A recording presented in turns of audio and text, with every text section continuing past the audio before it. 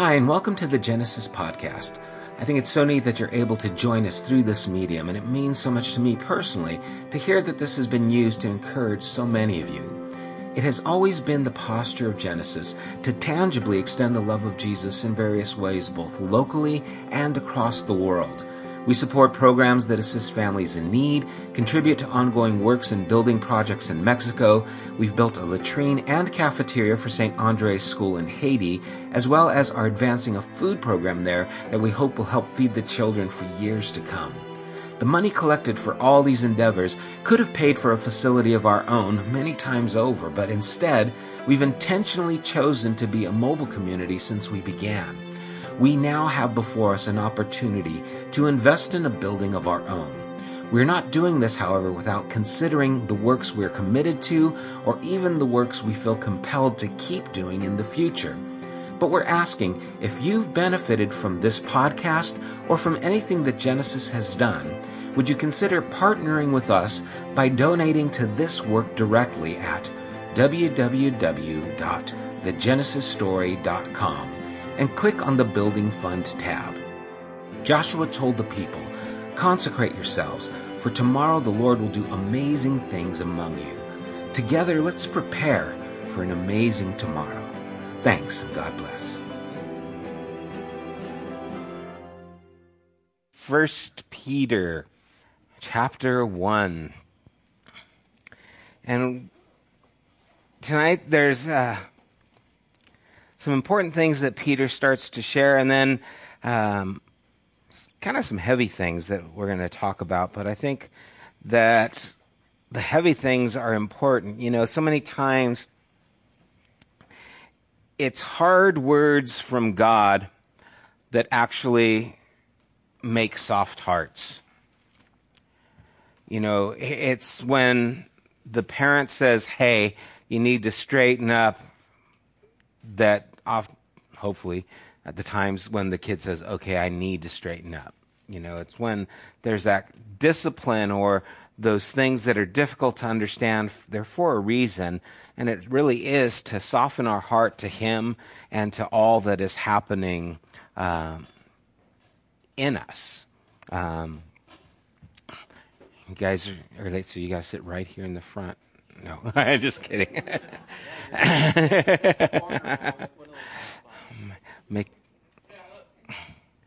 Make yourselves comfortable wherever. So anyway, let's read from 1 Peter.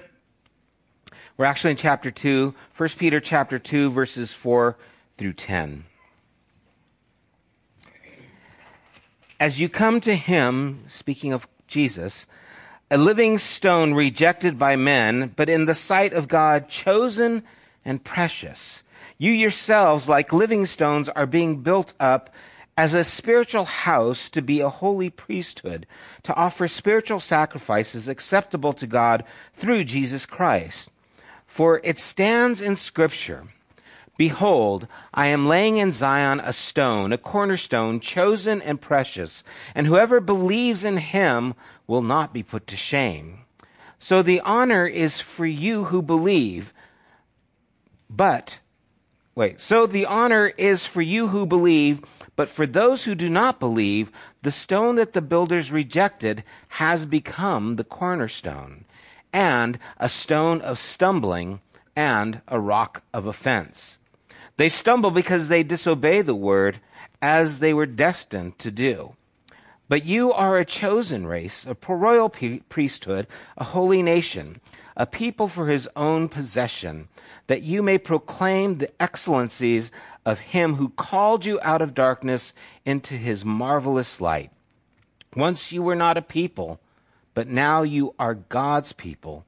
Once you had not received mercy, but now you have received mercy. As Peter is writing, I want us to recognize, first of all, when it says, "as you come to Him," to remember that the "you" is not speaking of you individually, it's speaking of you collectively. And we can see that by some of the terms that he used, where he says, you yourselves is plural, like living stones is plural. And so what he is saying is directly applicable to us, but it's about something much bigger than just us individually, that we are connected to something more. And this is such an important part of our faith. You know, here Peter is using the terms of stones, this living stones, where we are being built up on Christ. Paul uses the image of a body. You are the body of Christ, and there are many members that make up this body. But it's about the body. It's about what the stones are building. It's not about you individually. It's about what is happening with us collectively. And I think if we understood this more, it would transform how we live, because we, especially in Western world, live so individualistic lives. It's all about my stuff, my things. I mean, we've talked about this so many times. Even a few years ago, we went through that book for, what was the name of that Alan Hirsch book? Right Here, Right Now, was it? Where he talks about how, you know, years ago you would have 6 people living in a 1,300 square foot house. Right? I mean, some of you can remember that. Well, we keep adding people, so who knows? But, you know, there'd be a lot of people in a small space, and now families have one child and they have 2,500 square foot homes. And now in some suburban cities, they don't even have sidewalks, because you don't really play in your neighborhood. You go somewhere if you're going to interact, and you lived in gated communities, and we're so isolated in so many ways. We want our own space. Many of us don't know our neighbors. We don't interact with them the way things used to be, because we keep isolating ourselves. And if we had this mentality of you being more than just me, it could actually change how we see we. It would start involving us maybe in life bigger than ourselves. And Peter uses this illustration of the building stones, and he says, you yourselves, like living stones, are being built up as a spiritual house. A spiritual house he's talking about as a temple. You're being built up in the spiritual house to be a holy priesthood, to offer spiritual sacrifice acceptable to God through Jesus Christ. When you hear someone saying these things about us, and so that's about all of us here. It's not just a few people, or the people in leadership are being made living stones, being built up into this, you know, spiritual house, and are a holy priesthood. It's about all of us.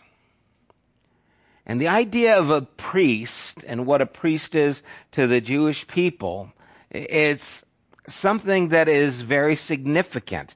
A priest has access to God. A priest is someone who represents God to the people. A priest is someone who is able to offer sacrifice. Here it's spiritual sacrifice. A priest is in relationship with God. Do you see yourself in that role? Because Peter is saying you are. You see, Christ has brought us into this family, into the significance of what he is doing, and now we, the you that he's talking about here, are the living stones being built up. We are this royal priesthood. And so it's something that is going to challenge us.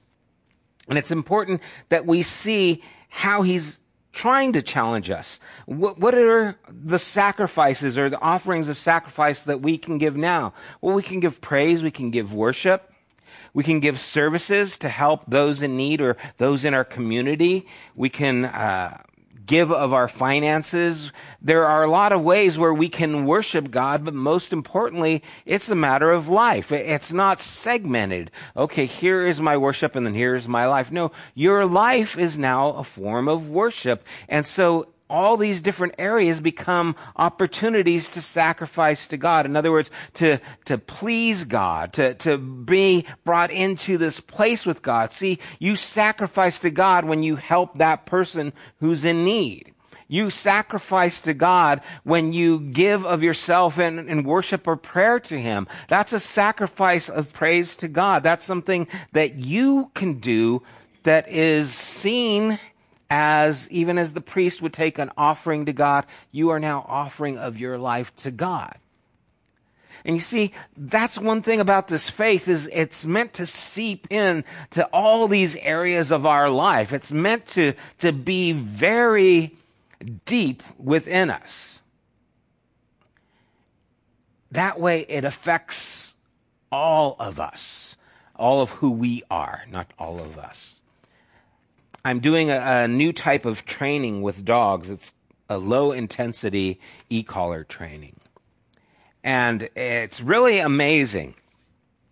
What it's doing is, when you're working with the dog and you work with the e-collar, when the dog starts to, say, pull on the leash or start to go after another dog, or starts to do something you don't like, you give him a continuous correction, but it's very subtle. You find the level where the dog just feels it. And it's like, what's that? You just see the dog kind of like, okay, I feel this on my neck. Well, what is that? And that's where you start. It's low level. It's kind of like when you've got a piece of sand in your shoe. It's really small, right? But man, does it like annoy you? It's just like, you're sitting there shaking it, trying to get it to, your archway or something where it won't bother you so much. You can't ignore it. It's kind of persistent. And so the whole idea here is, now when the dog starts to want to go after that, you give him a constant correction. And as soon as he turns away, because you help guide him away, then the pressure stops. And it's like, okay, this is good. Every time I do this, it's just annoying. Oh, this is good. So it's not traumatic. It's not severe. They're not shock collars anymore. E-collars is different than shock collars. It's not like you have 1, 2, and 3 settings. There's like jolt, super jolt, and, mega jolt. It's a low intensity thing where the dog barely feels it. You could hold it in your hand and press it, and you'd be like, oh yeah, it's kind of just, you feel it. It almost tingles. But what starts to happen is, every time the dog goes this way, it gets this irk and it says, no, I don't want to do that anymore. And because it's low intensity and not traumatic, the dog, it's almost like the movie Inception. You're kind of putting in the dog's mind, that isn't the dog you want to go for. Okay, I'll leave that dog over here. I'm just going to move to this place. That was Star Wars, actually. But the whole idea here is that it becomes a part of this dog's way of thinking. And you see, the same thing is supposed to be happening with us. We are a part of something bigger.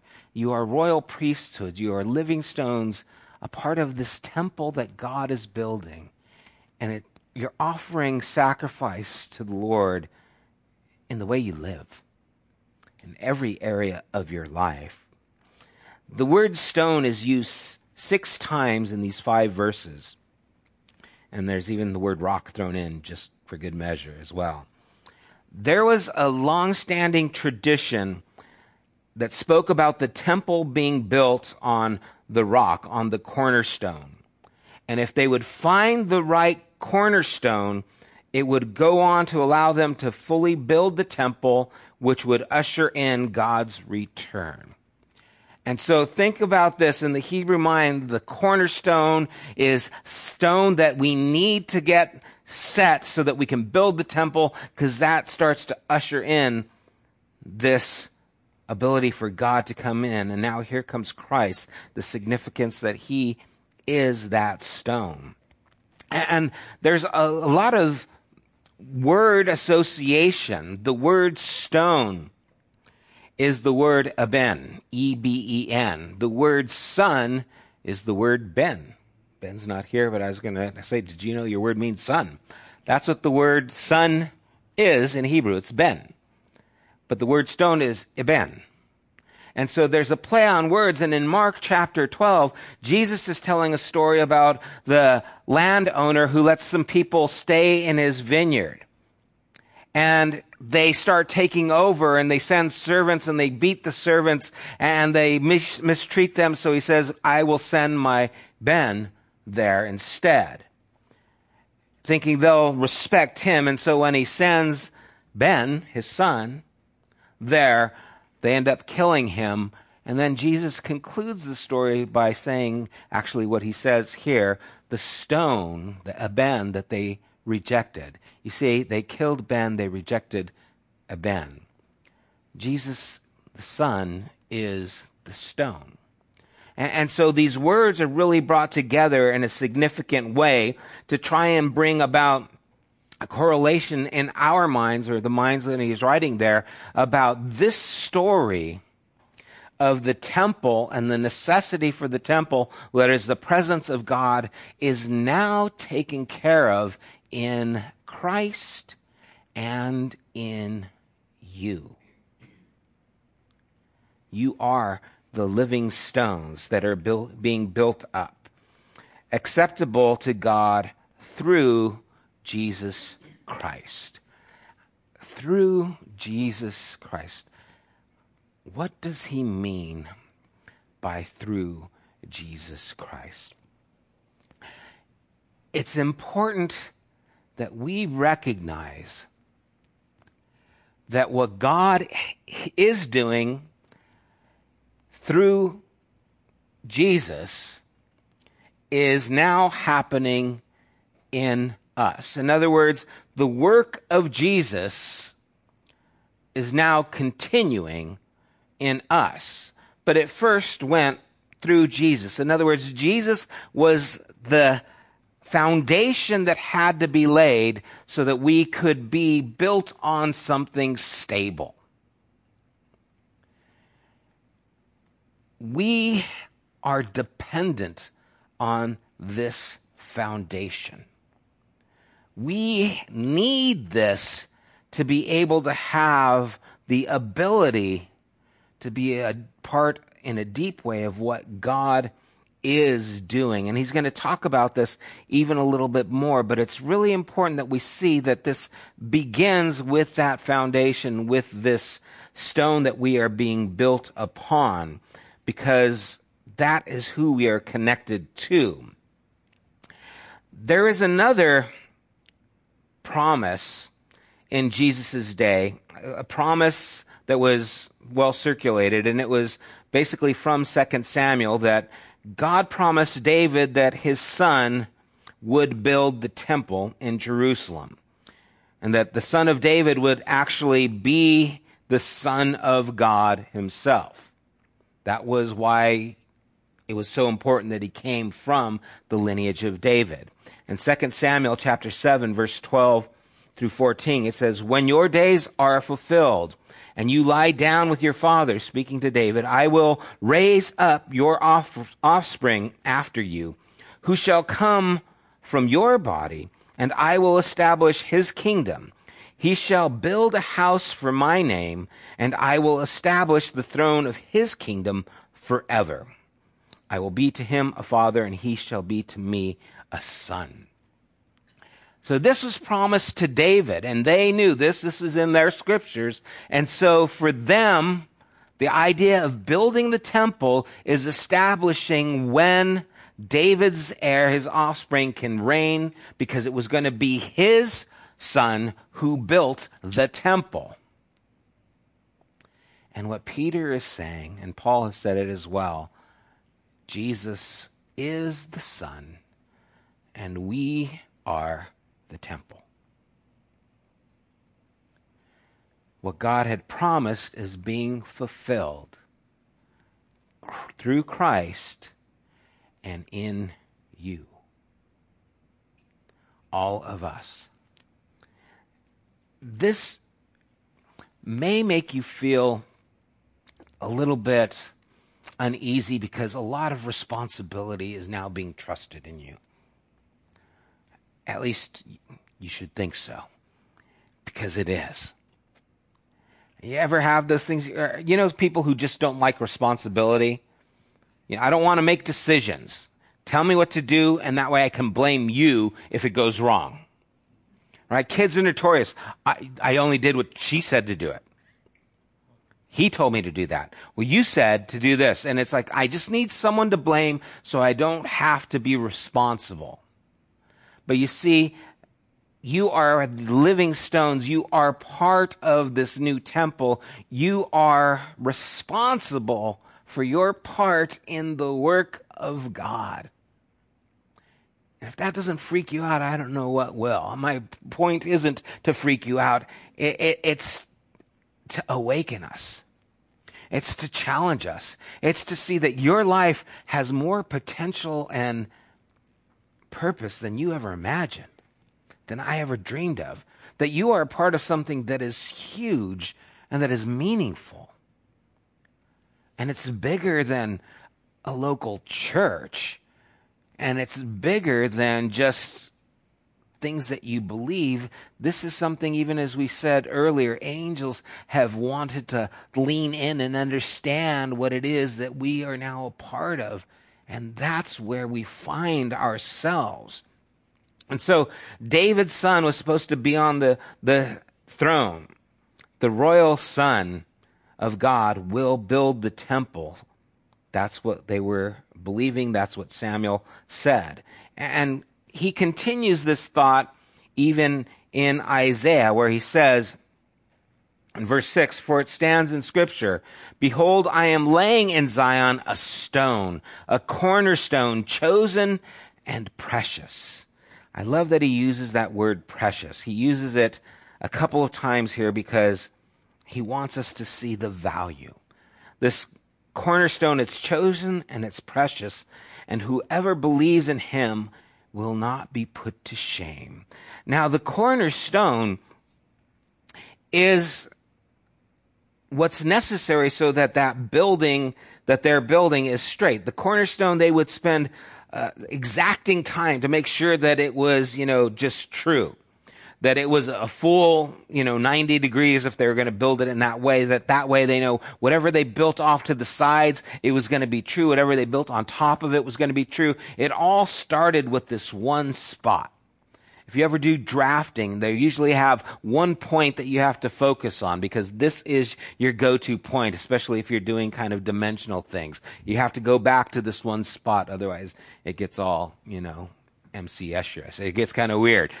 And so the whole idea here is Jesus is true.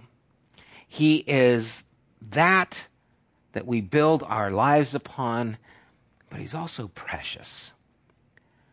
What's precious to you? Maybe your kids. I do a lot of dog training. A lot of people's dogs are precious to them, more than their kids sometimes. I mean, what is it that you look at and say, man, this is just precious? Sometimes, it's like, oh boy, there's a new, episode on Netflix, a new series. That's precious. I can't wait to see it. I mentioned Netflix a lot last week too. I got a problem. I confess it to you.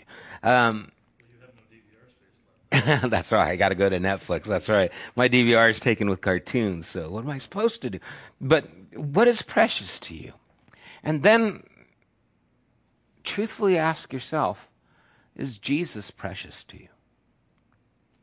And if he is, do you live like he is?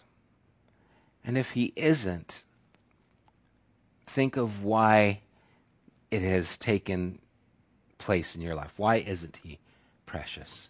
What's going on that's making his value less than what? What else? Because this cornerstone, it's chosen and it's precious. And whoever believes in him will not be put to shame. God's promise to send his son and his promise to build his house where he will come and live forever are stitched together in this passage that Peter is talking about. For Peter, it's obviously Jesus himself. He is the stone. The new temple is already being built upon him.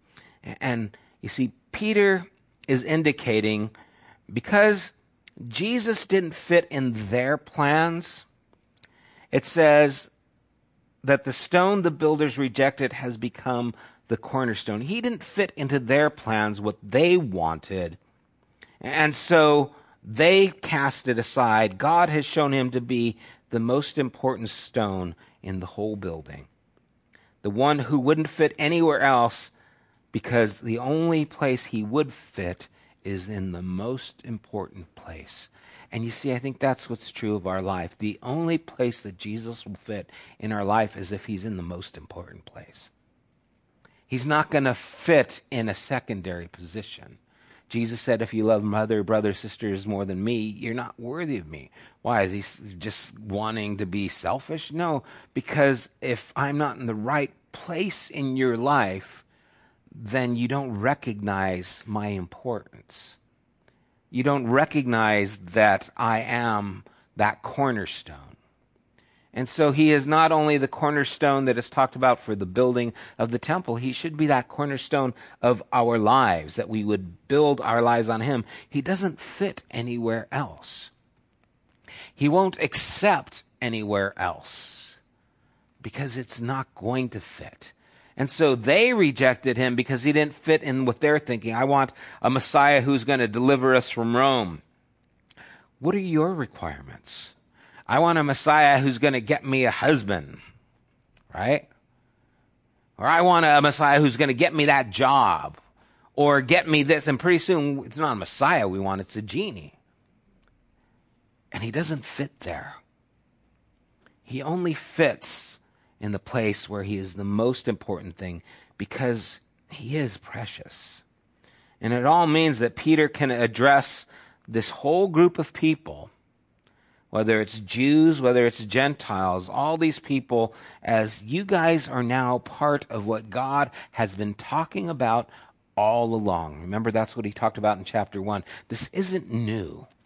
This is God's plan, and it has been his plan, and we need to recognize that. If we believe this and if we trust in him, he says we will not be put to shame. Shame means a painful feeling of humiliation or distress caused by the consciousness of wrong or foolish behavior. If you trust your life to Jesus, if you see yourself as a part of his work, you will not be put to shame. It will not be foolish. People might think you're foolish. You're wasting your life. But it's not foolish to invest your life on what is foundational. We look at it and we think, oh man, it's so difficult. You know, Peter doesn't know what it's like to be a follower of Jesus in Upland in 2016. It's so hard. No, it was harder then. They were losing property, family, lives because of their belief in Jesus. And Peter is assuring them, it's not foolish. Even though it's costing you so much, it's not foolish. And here's the amazing thing. The reason Christianity exploded at a time of intense persecution is because the living stones were not ashamed. They did not think it foolish. They lived it, and it lived through them. Wow.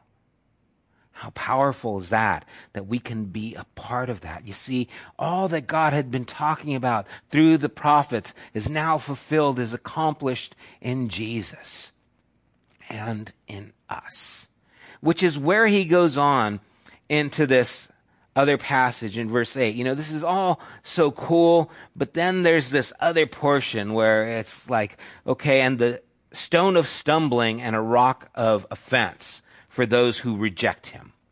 It's like, couldn't we just stay on the good stuff? Why'd you have to go to those who reject you? You know, it's kind of like the bait and switch. You go to church, you hear God loves you, and then all of a sudden he throws this, oh yeah, and by the way, if you reject God, But it's really important. Again, just as I said in the beginning, sometimes the hard words of God are the things that actually bring about a soft heart.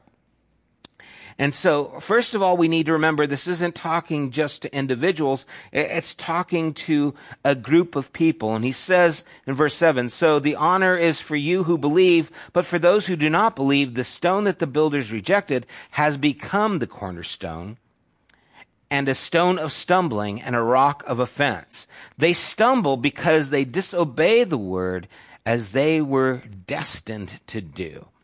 Now, that's the weird part of it. They were destined to do. Because you start thinking, what do you mean they were destined to do? I thought God loved the world.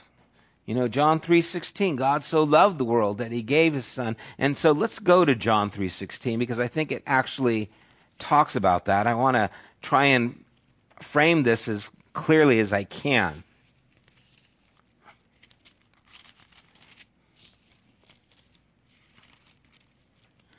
John 3, starting at verse 16, says, for God so loved the world that he gave his only Son, that whoever believes in him should not perish but have eternal life. For God did not send his Son into the world to condemn the world, but in order that the world might be saved through him. And it's like, yes, I like this. This is all good stuff. But notice verse 18. Whoever believes in him is not condemned, but whoever does not believe is condemned already, because he has not believed in the name of the only Son of God. St. Augustine said that our hearts are restless until we find our rest in him.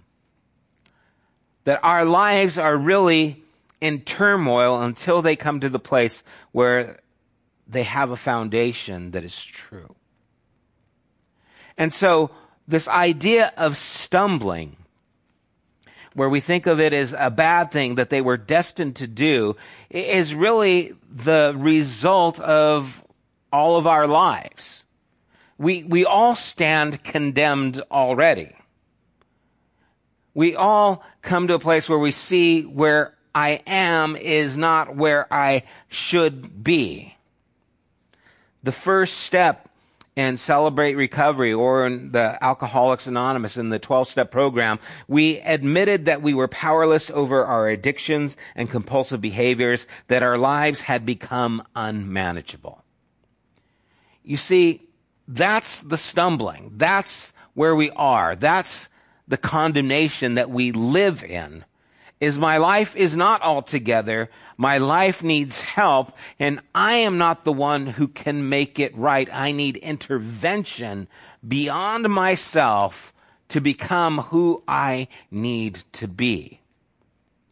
And so this stone that is immovable becomes a stumbling block when we're trying to live our lives however we want away from it. And maybe you've experienced this. I've experienced it in my life. I've experienced it before I came to Christ, and I've experienced it after I came to Christ. Because there's still times where I kind of want to live my own life. I don't know about you guys. If that's true for you, if I'm the only one, maybe I should step down. Someone else can take the pastor role. But there are times where it's just, I'm going to do what I'm going to do, and my life becomes unmanageable, and I come to a place where I have stumbled, and I have fallen, and I recognize it. You see, it's like we're living our lives, and our life is this ship, and we're sailing along, and we're doing whatever we want. Okay? We're in disregard of who God is or what God might desire for our lives. It's all about this self-satisfaction. And so we indulge in whatever. You can fill in the blanks. I don't need to fill those blanks in. Your mind has already gone there. You indulge in these things, and it's like, I can do this, I can do this. And hey, there's nothing wrong with this. And all of a sudden, you hit a rock.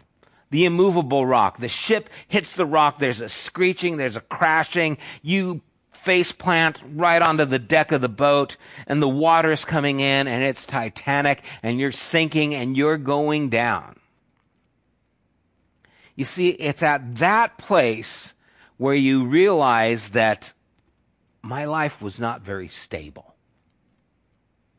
This is what I was destined for if I was going to live my life apart from this cornerstone. It was going to be this disaster. That is what happens when we are confronted with Christ. It also confronts us with our lack, with our need, with our inability. And that's why this is through Jesus. It's not through you. It's not through the church. It's not through a person other than Christ. But we come to this place where it's through Christ that now we get the strength. We see ourselves clearly. And now we can get onto the rock instead of the ship that's sinking. Now we can build our lives on a foundation. And then Jesus tells the story of the people who build their life on the rock and they build their life on the sand. And when the storms come, the sand washes out, and great is the ruin. He's telling it to people who are going to go through intense persecution. He's telling this to people who are going to suffer and lose their lives for this and are going to change the world. Because it is the rock. Because it does stand.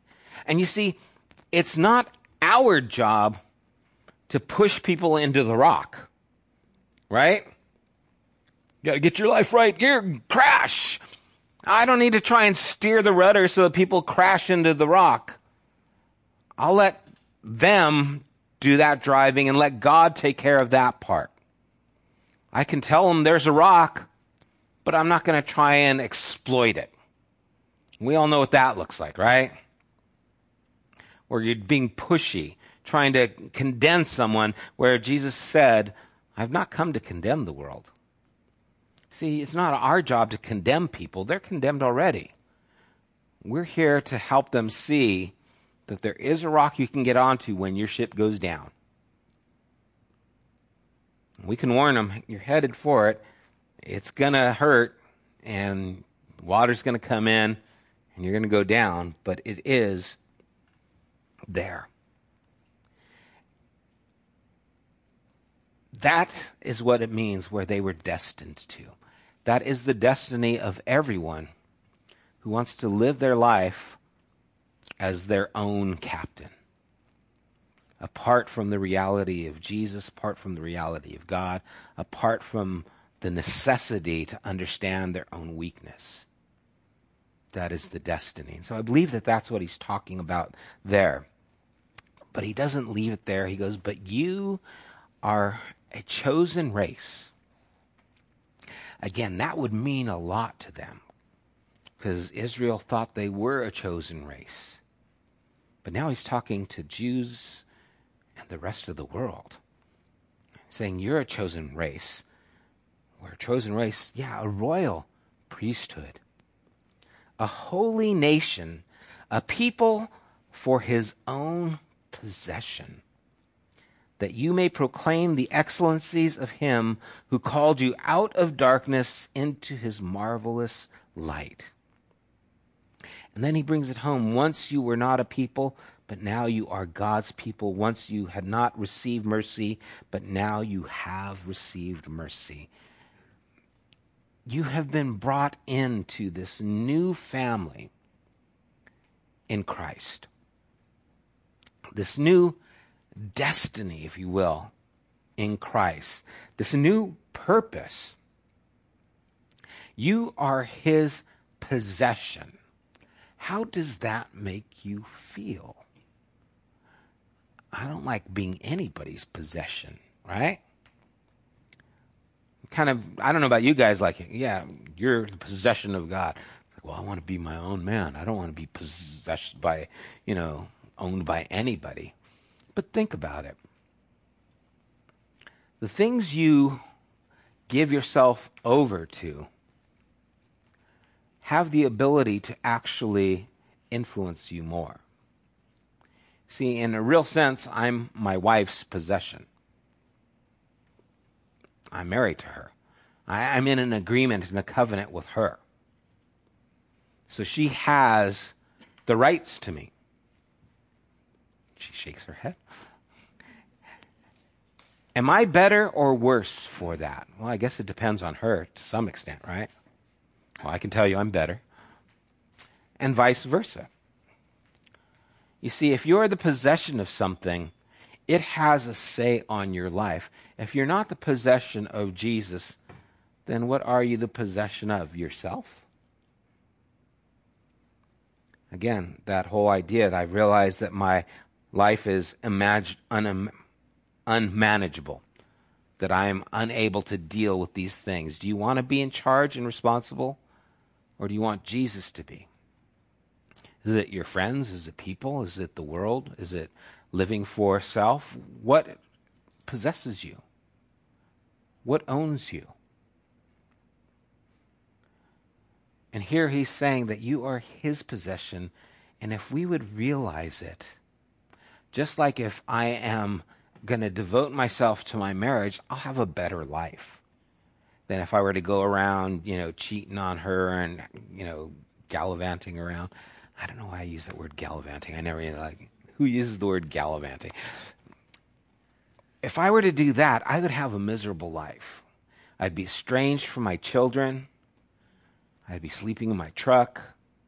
I'd just be miserable. It's to my benefit that I am seeing myself in that relationship. How does it make you feel to hear that you are the possession of Christ? But not only are you the possession, you're a royal priesthood, a holy nation, a people of his own possession, that you may proclaim the excellencies of him who called you out of darkness into his marvelous light. I still remember when I became a follower of Jesus, and I've shared these stories over and over again. I didn't know much about Christianity. As I told you, I think one time I would quote movie lyrics. That's how much I knew about Jesus. I knew Jesus Christ Superstar, the movie, the play, and so that's how I would relate to people. Well, Jesus said, he didn't say that. That was a movie, Oh, okay. Well, that was my knowledge of this. I didn't have a whole lot of history in church. But something happened when I made a decision to say, yeah, I need you in my life and I want you in my life. And I can't explain it as far as I did something different. I think God did something different. But what I remember most is having hope and having the emptiness that used to haunt me being gone. I don't know how else to explain it. Where it's like, I don't know what this is about. I don't know what's going on. All of a sudden, my life had purpose. I didn't know it all. I didn't have it all figured out. But that nagging haunting was gone. And I was pretty amazed by that because I tried a lot of things to get rid of it, mostly drugs and stuff. And so I wanted to tell people because this is pretty cool. And I can remember, I played guitar back then, and I was in high school, and we would go from school to one of my friends' houses in Santa Monica, and we'd get in his room, and we'd jam, and we'd smoke pot, and we'd play guitar, and have fun, eat, and stuff. Because that's what you do. Anyway, I remember one time going back there, and someone had given me one of those Christian stickers, that has a little fish, the little ichthus, and so I thought, yeah, I got my sticker, because I was excited about this whole thing. And so I was there jamming with my friends, and I was still getting high at the time with them, and I was playing, and then one of the guys said, it was so strange, the guy says, you know what, man, so many of these stupid Christians, they're around, I just hate them. They started mocking all these Christians. I'm like, oh, wow, man, what are they all bummed about? It's not my experience. I think this is great. And then right after he said that, he goes, hey, man, what's that fish on your guitar case? And I was like, oh, wow. And I go, well, that means Jesus Christ, God's Son, my Savior. I became a Christian. And, it was one of those like awkward, I was like, okay, what's going on here? And at that point, I remember I had no problem saying that.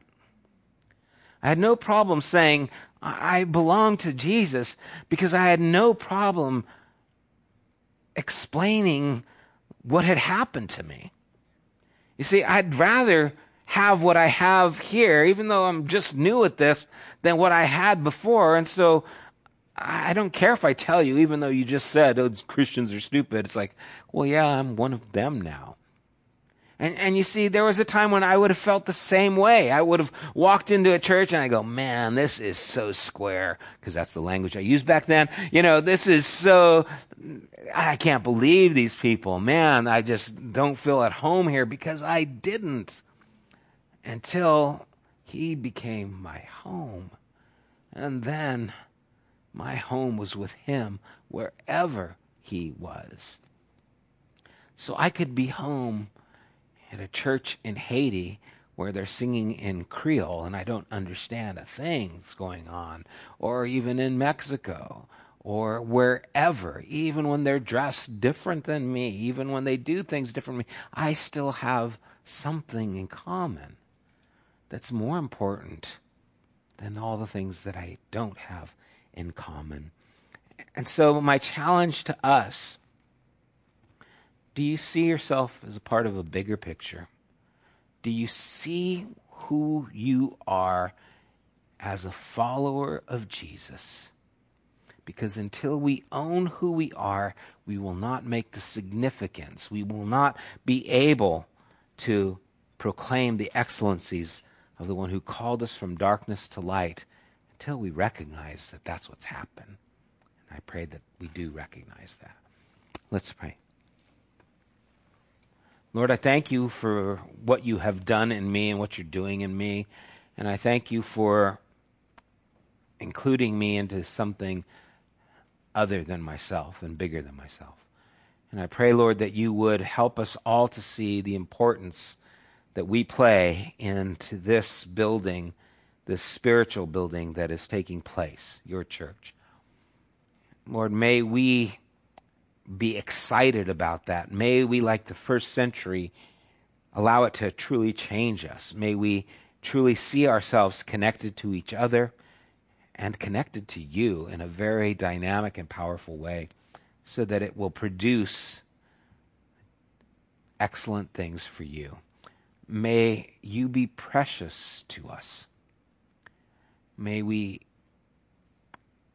see if that is true or not in our own lives and own what is happening.